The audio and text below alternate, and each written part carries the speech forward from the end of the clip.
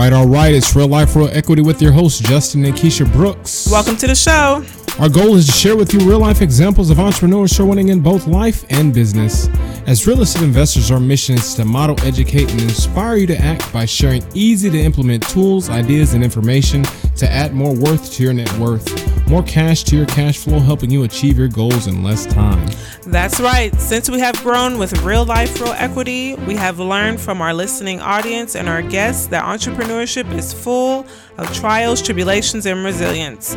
With that being said, we are going to email all of our listeners a free copy of the book Resilience, Turning Your Setback into a Comeback. This book is full of powerful testimonies from unstoppable superachievers sharing their stories of resilience. With it being endorsed by Brian Tracy and Tom Ziegler, the entrepreneurs, NFL players, speakers, and authors in the book will share with you their firsthand accounts of how resilience put them on the path to success. It's simple. Send us an email to resilience@realliferealequity.com. Welcome to the show. All right, welcome to the show, everybody. Today we have an amazing guest for you. He is a writer, documentary film producer, and founder of Freedom Force International. Listed in Who's Who in America, he is well known because of his talent for researching difficult topics and presenting them in clear terms that all can understand. He has dealt with such diverse subjects as archaeology and ancient Earth history, the Federal Reserve System and international banking, terrorism, internal subversion, the history of taxation, U.S. foreign policy, the science and politics of cancer therapy, the Supreme Court, and the United Nations.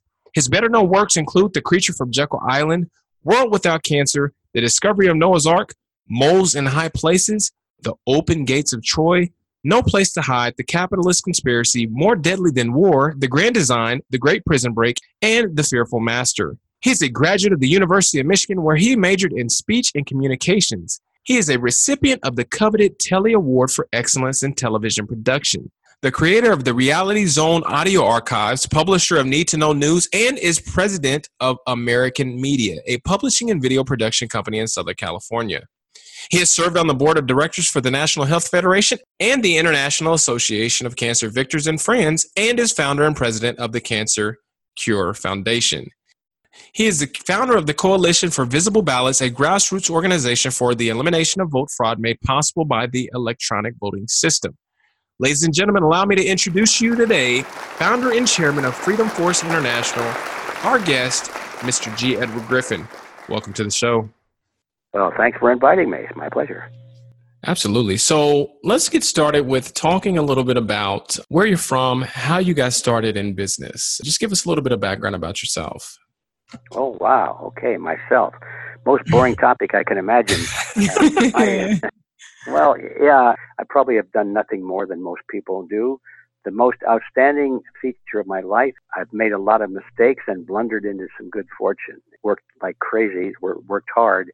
So I guess looking back on it, it was kind of proof of the old axiom that good luck happens when preparation and good fortune come together. So I've had a lot of frustrations, a lot of failures, a lot of what I consider to be defeats, and always refused to give up. I never even thought about that as a possibility. It'd be like committing suicide, you know. Right. It happens, but I've never entertained the idea. How could you possibly do that? Give up, you know. Okay, that's sort of the frame around the picture. I was born in Detroit, Michigan. I wandered into a field which was quite unusual. I became a child radio actor. How that came about is weird. I mean, there were some courses being given by the school system on, you know, how to use a microphone and how to understand radio. So I went down and I said, "Oh, I'll show up for that. It sounds interesting." When they point the finger at you, that means go, and when they do the circle in the air, that means speed it up, and that, you know, all these things. Right. And I just lapped it up. So the first thing you know, that started off with a huge class. I think I was about 9 or 10, and anyway. The next week we went back, and instead of that crowd, it was down to about 100, and I was still lapping it up. The next week I went back, and it was down to about 50. The next week I'm back, and it's down to about 20, and you get the progression. After a little while, there were 3 or 4 of us that were hanging in there, and I started to get calls. Well, do you want to be on the Lone Ranger or something like that? You know, the Ford Theater, the Lone Ranger. Not many network programs came out of Detroit, but a few did. And so, yeah, I wound up doing that sort of thing. I went in, decided that was my field. I would go into communications. They didn't call it that in those days. They called it speech and theater. So that's what I did. And I came out of school thinking, well, this is my field. I'm going to be in communications or whatever. By that time, TV was coming on the market. So when I came out of school, I got a job at a TV station as assistant manager or assistant director, they called it. Then went in the military and spent a couple of years there. I wound up in special services, which was not my intent. Actually, I went into military and they put me into radar to repair radar systems. And, oh, wow. Wow. Yeah. Well, that was a little backstory on that. And I've been around radio technicians and engineers for quite a few years. I knew a little bit just by listening to these guys. So I scored well on the aptitude test. And when I came out, I scored pretty well. So they made me an instructor. Okay, I'm instructing radar repair systems now. And then I meet a colonel who I knew in civilian life, who was an agent for actors, talent agent. Oh, wow. And we knew each other. I was just a non-commissioned guy. I wanted to get in and out. So the colonel says, oh, hey, Ed, how you doing? I said, yes, sir. How are you? And then we got through with the salute business. And he said, what are you doing? And I said, well, I'm teaching radar. He said, I need your help. He said, a guy like you, I need your help. I said, well, what for? He said, well, I'm running the special service operation on the base in El Paso, Texas. The guys go for crafts and they listen to music, and sometimes they have dances there. It was a place to relax. They had a wood shop there. It was a cushy place to be. I said, you want me to work over there? He said, well, I need an assistant. I said, okay, but I don't think you can do that because I'm teaching radar. He said, let me see what I can do. Well, the next day I got my instructions to go report for duty over there. So that's just the beginning of it. And of course, I'm embarrassed to tell you this because, I thought I'd be doing something for my country. All of a sudden I'm, having fun. And it was not part of my plan at all. So anyway, a couple of weeks later, the colonel got reassigned to the swamps in Louisiana. He must have done something wrong. So I wound up pretty much running that for the rest of my time in the service. And part of that was putting on USO shows. Wow. And one show came through, and Raymond Burr was the star. And of course, in those days, he was just best known for his role as playing the heavy in the Rear Window. So Raymond Burr and I got to know each other, and I put on the show for him. And then before he left base, we went into the hotel, and he said, let's have a drink. I said, oh, well, sure, okay. So we're sitting there getting sauced, and he said, what are you going to do when you get out of this army, And I said, well, I don't know, Ray. I think I'm going to go to Hollywood. Oh, Hollywood, that's where I live, I said, yeah, I know. He says, come look me up. I'll get you fixed up. I went to Hollywood when I got out of the service. I drove out there, and first thing you know, I pick out this piece of paper with his telephone number on it. And it rings, and he answers the phone. He says, yeah, this is Ray Burr. I said, hi, this is Ed Griffin. And silence. He said, who? I said, Ed Griffin. Remember, we did the USO show in El Paso. Big, long pause. Oh, yeah. Oh, yeah, well, hi, Ed. How you doing? I said, well, I'm doing fine. I said, you gave me your number, said when I got out that you'd, you could take me around, introduce me to some people. So here I am. And, oh, yeah. Well, he didn't hardly remember me. So I had lunch with the guy, and he said, well, I don't know. I'll see what I can do. When I was the last I heard of Ray. So but now I'm in Hollywood. So it's funny how that happens when you've got people. It just changed. So I decided to go into the corporate world, and I got a job with a large insurance company in their underwriting department and sales support.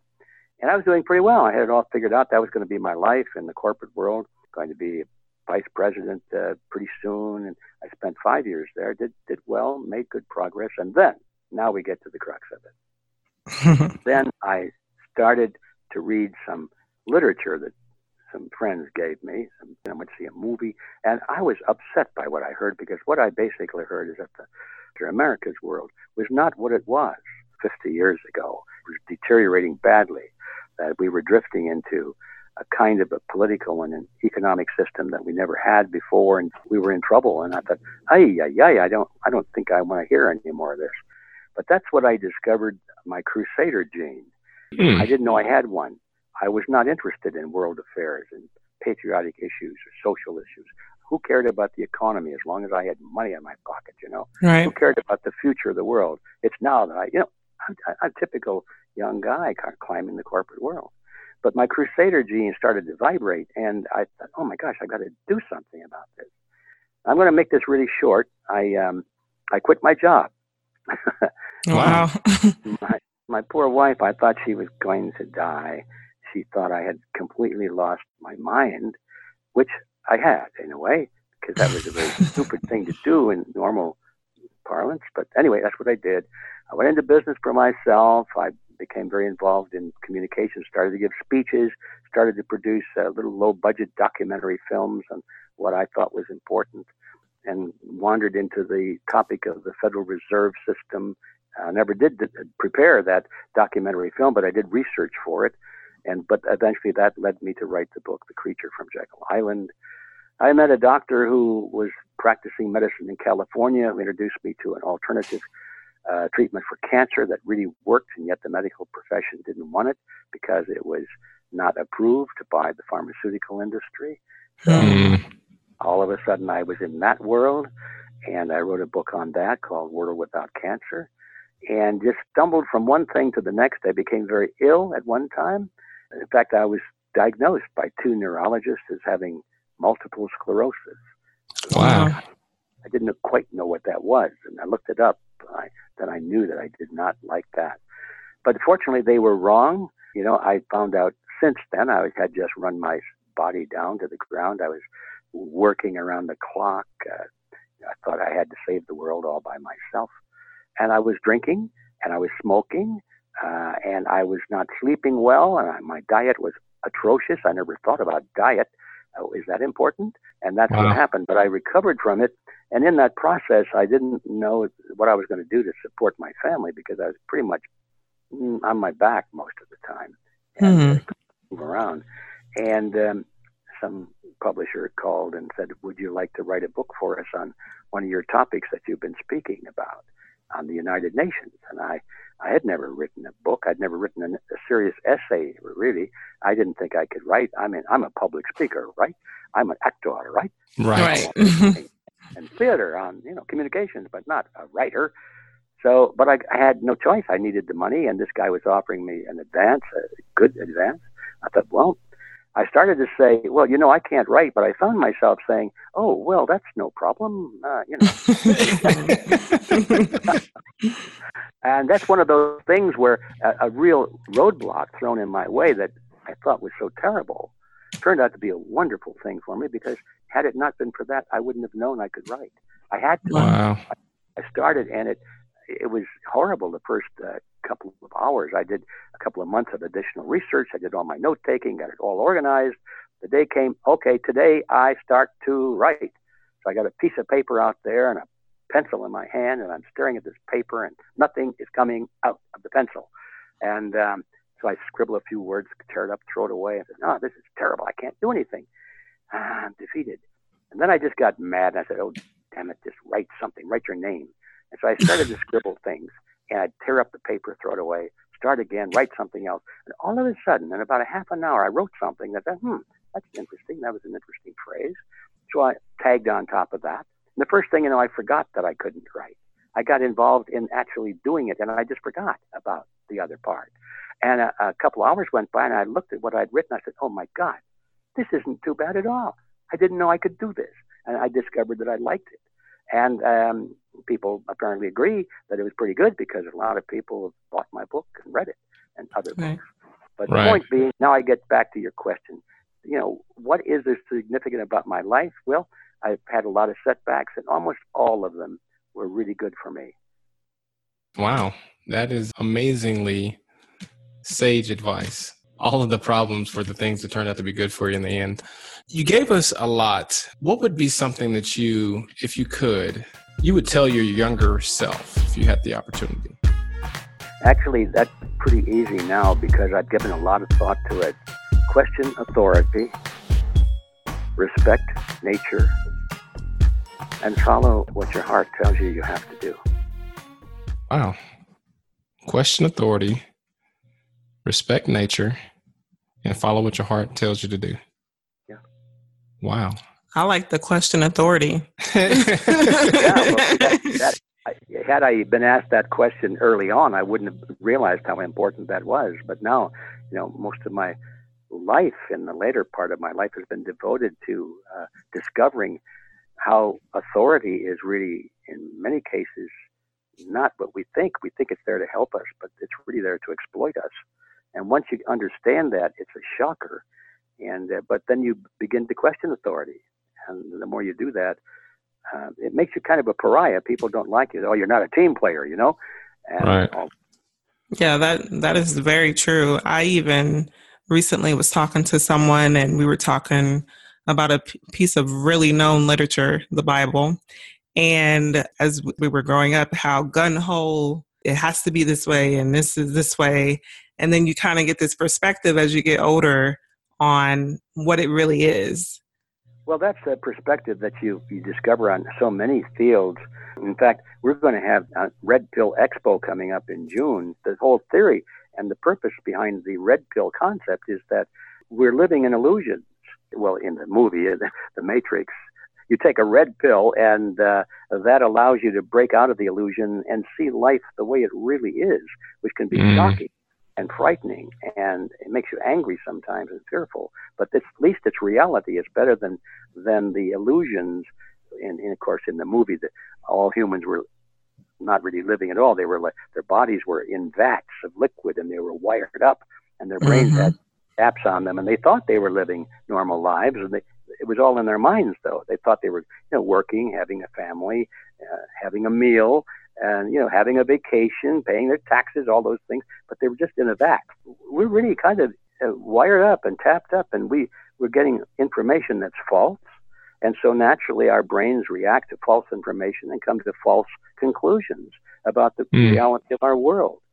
And so back to the issue, it's everywhere you look, it seems like the most important fields, whether it's money and banking, which of course I'm particularly interested in, and field of healthcare, which I got into when I got to do the research on cancer therapies and so forth.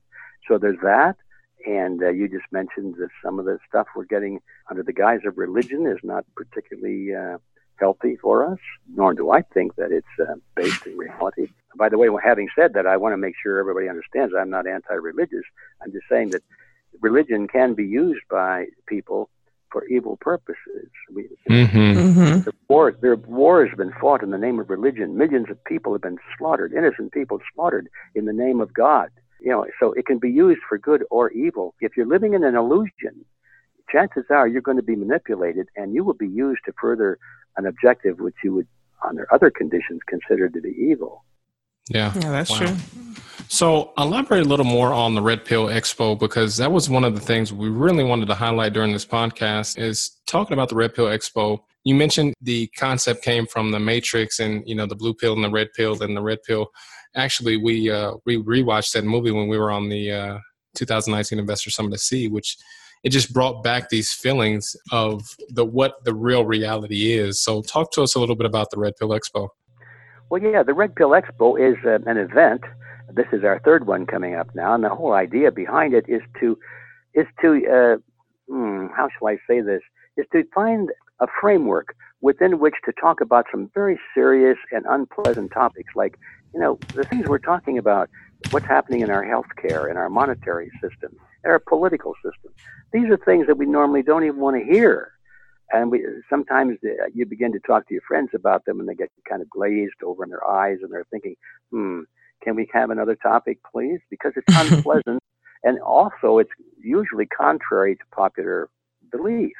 Right. So we're looking for a way to present some of this information in a more accessible way. So I came up with the idea, well, almost everybody's familiar with the Matrix movie and the concept of the red pill. So instead of talking about these issues as each issue comes up, why don't we talk about the general concept of the fact that there are unknown realities? And let's have some fun with it instead of being all dark and gloomy. So we had the first Red Pill Expo in Bozeman, Montana, of all places, back in 2017. And I was thinking, well, maybe we get a couple hundred people show up. But blow me down, they came, I'd forgotten how many, the place was full of hundreds and hundreds of people, came from all over the world, literally. We even had a couple of people come from France. Of course, they came from Canada, Mexico, and Germany, and the UK, and I think there was somebody there from Russia. And wow. I was just blown away. So we knew we had struck pay dirt with that.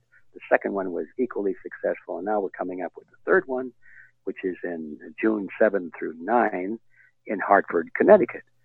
So if anybody's interested in knowing about the speakers and the facilities and the cost and all of that, the best place to go is our website, which is Red Pill Expo. Give us a glimpse of something that we're going to learn when we do go to the Red Pill Expo, some of the speakers, some of the topics that the speakers will be talking about. Well, perhaps best known to your audience would be Robert Kiyosaki, the well-known author of Rich Dad, Poor Dad, a series of books, right? And originator of Cash Flow. Yeah.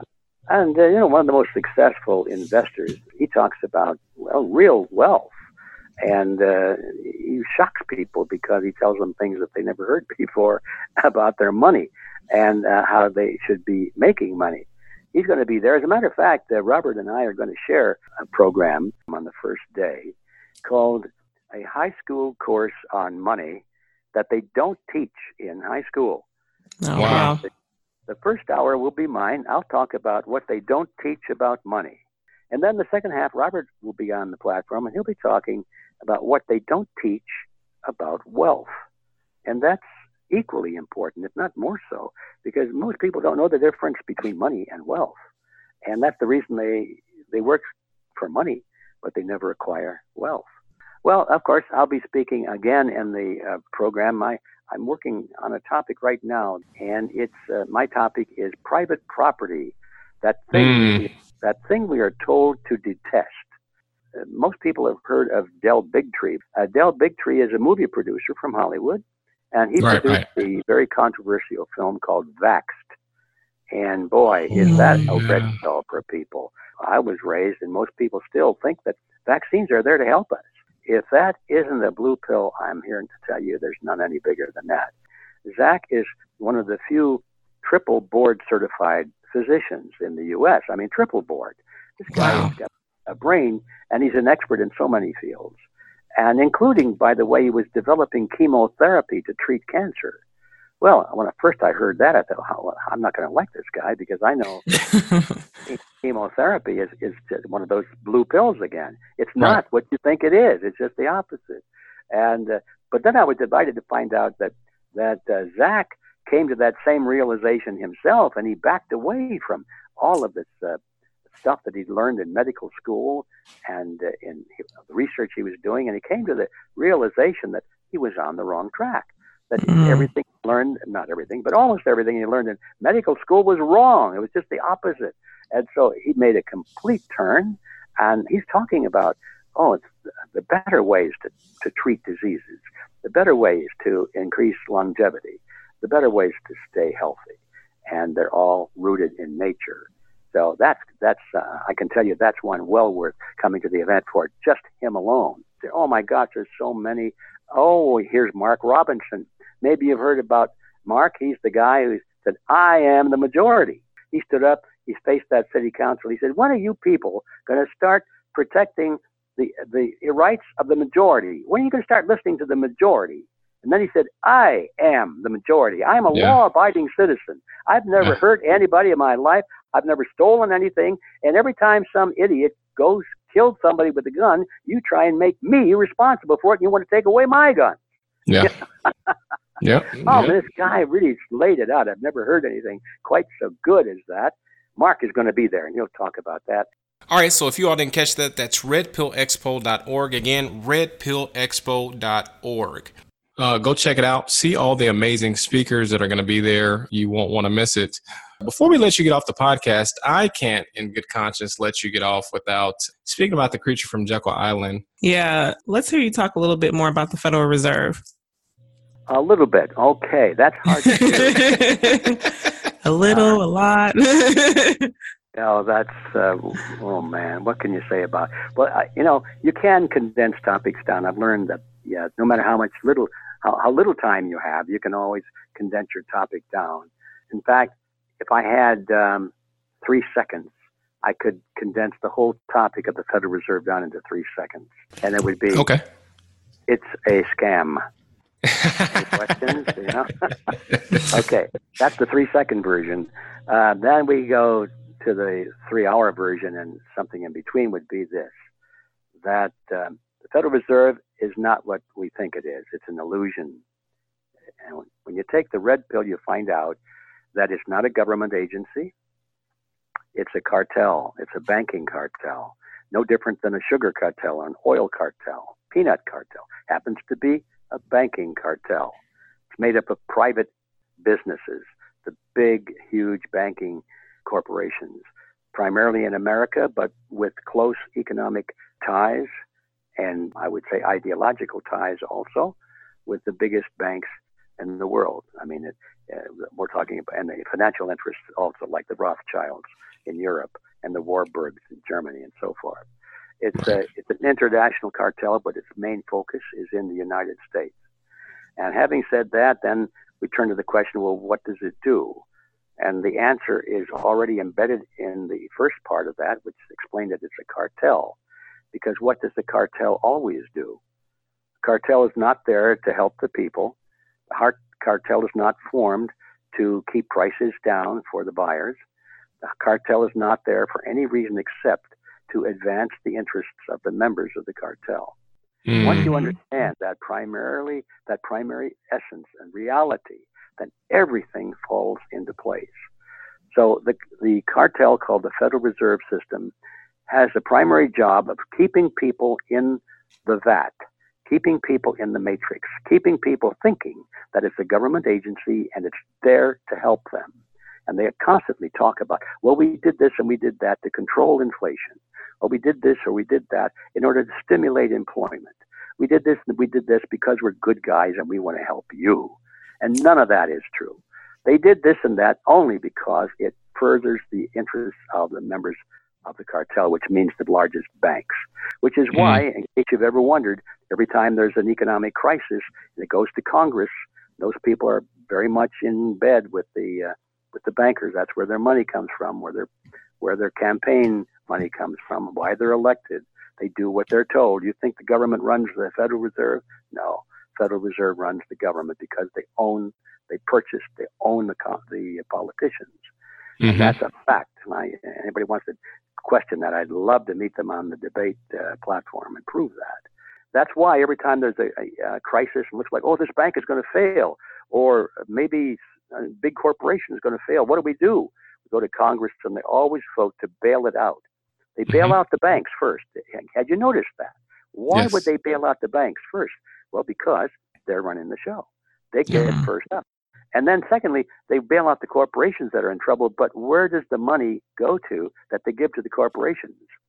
Well, the answer is the corporations are failing because they owe huge amounts of debt to the banks, and they can't make their debt payments anymore. That's why they're failing. So when we bail out the corporations, the money goes to the corporations and then right out the back door to the banks, to payments on their debt. All of it always goes to the banks. So what we're dealing with is a system of the banks, by the banks, and for the banks. And that's my short explanation. Now, knowing is only half the battle, guys. So if you really want to know not only the history of the Federal Reserve, check out The Creature from Jekyll Island. But again, the Red Pill Expo is going to be the thing where, like he said, he's going to do a presentation with Robert Kiyosaki where the first hour he talks about all the things that have to do with the Federal Reserve System, financial system, the banking system. And then Robert Kiyosaki has a philosophy, and I venture to say it works. It really does, because he's figured out how to counteract some of the things that we're talking about today. So if you want to learn the dual-edged sword to it, the Red Pill Expo is where you need to be. Exactly. And the other reason is not just to learn things. We have to do something about it. Mm-hmm. And just having the knowledge is a first step, but it's only a first step. We have to actually turn this around and change the world. It sounds grandiose. They say, what do you do for a living? Well, I don't know about the living part, but I'll tell you what I do. I'm trying to change the world. Ha, ha, ha, ha. Well, no, it's really true. Right. Yeah. So the reason I bring it up is that by going to the Red Pill Expo, you will be meeting and mingling with hundreds and hundreds of other people of like mind, all of whom, to some extent, think that they're all alone. They think, oh my gosh, I'm the only person that feels this way. And that's not true. People like us are in strong majority. We want to know. But now only a few of those that want to know are willing to step forward and actually do something about it. So that's the other part of the Red Pill Expo. And that leads to the thing called the Red Pill University. But the Red Pill University is sort of the next step. After people decide that they want to do something about it, now they need an ongoing program, a means of working together, developing projects, becoming active at local levels, which is why we have campuses of the Red Pill University. We put boots on the ground, we begin to affect local elections, and we're off and running. Wow. It sounds to me like we still have a long way to go, but because we don't have the time to talk about everything, because, I mean, gosh, we spent 10 days on the Summit at Sea and we didn't even crack the egg on what we could have talked about. And so if you want to learn more about Ed and the Red Pill Expo, go to redpillexpo.org. Again, that's redpillexpo.org. If I may say that I know that for a lot of different reasons, most people probably aren't going to be able to go to Hartford, Connecticut on these dates. I know it's 3 days, 4 days out of your life. For those who just cannot make it, we don't want to lose you. We need you. You need us. So what we've done is that we're recording the event, and for an amazingly low price, it's $25, you'll be able to attend the whole event online, starting the day after the event closes. So wow. All you have to do is just sign up to become a student at Red Pill University for 1 month, and then for that month, you'll be able to look at the whole event, plus the Red Pill Expo for last year, too, and plus the Red Pill Expo for the first year, and plus a lot of other stellar material. Like I would say there's $1,000 worth of material or more that you can just watch at your leisure in the comfort of your own home. Right. I agree. Yeah. Wow. $25. I don't know about you, but I can spend more than $25 on a lunch. So I'm just saying, to learn everything that we're talking about here, it's a no-brainer. So we appreciate that. We appreciate you making sure that you gave our audience that opportunity. And we appreciate you being on the show. We've had it was a host of wisdom that you dropped on us. I mean, I'm going to go back and I'm going to close out the show like this. You said the 3 things that you wish you had known back when you were younger: question authority, respect nature, and follow what your heart tells you to do. I can't think of anything better to close the show out with than that. I mean, that's sage wisdom, and something that I'm going to keep in my mind whenever I go through every day, because it's something that we all need to keep in mind. Yeah. Well, I'm glad you respond to that like I do, because it has become kind of the gyroscope of my life. Right. Yeah, I agree. So I appreciate you being on the show with us. Okay. Well, thank you for inviting me, and maybe I'll see you at the Red Pill Expo. Yeah, absolutely.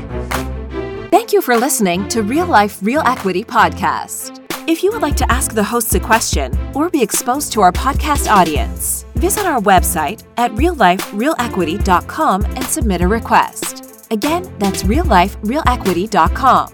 Or send us an email at info@realliferealequity.com. Again, that's info@realliferealequity.com. Thanks for listening, and we'll see you next week right here on Real Life, Real Equity podcast.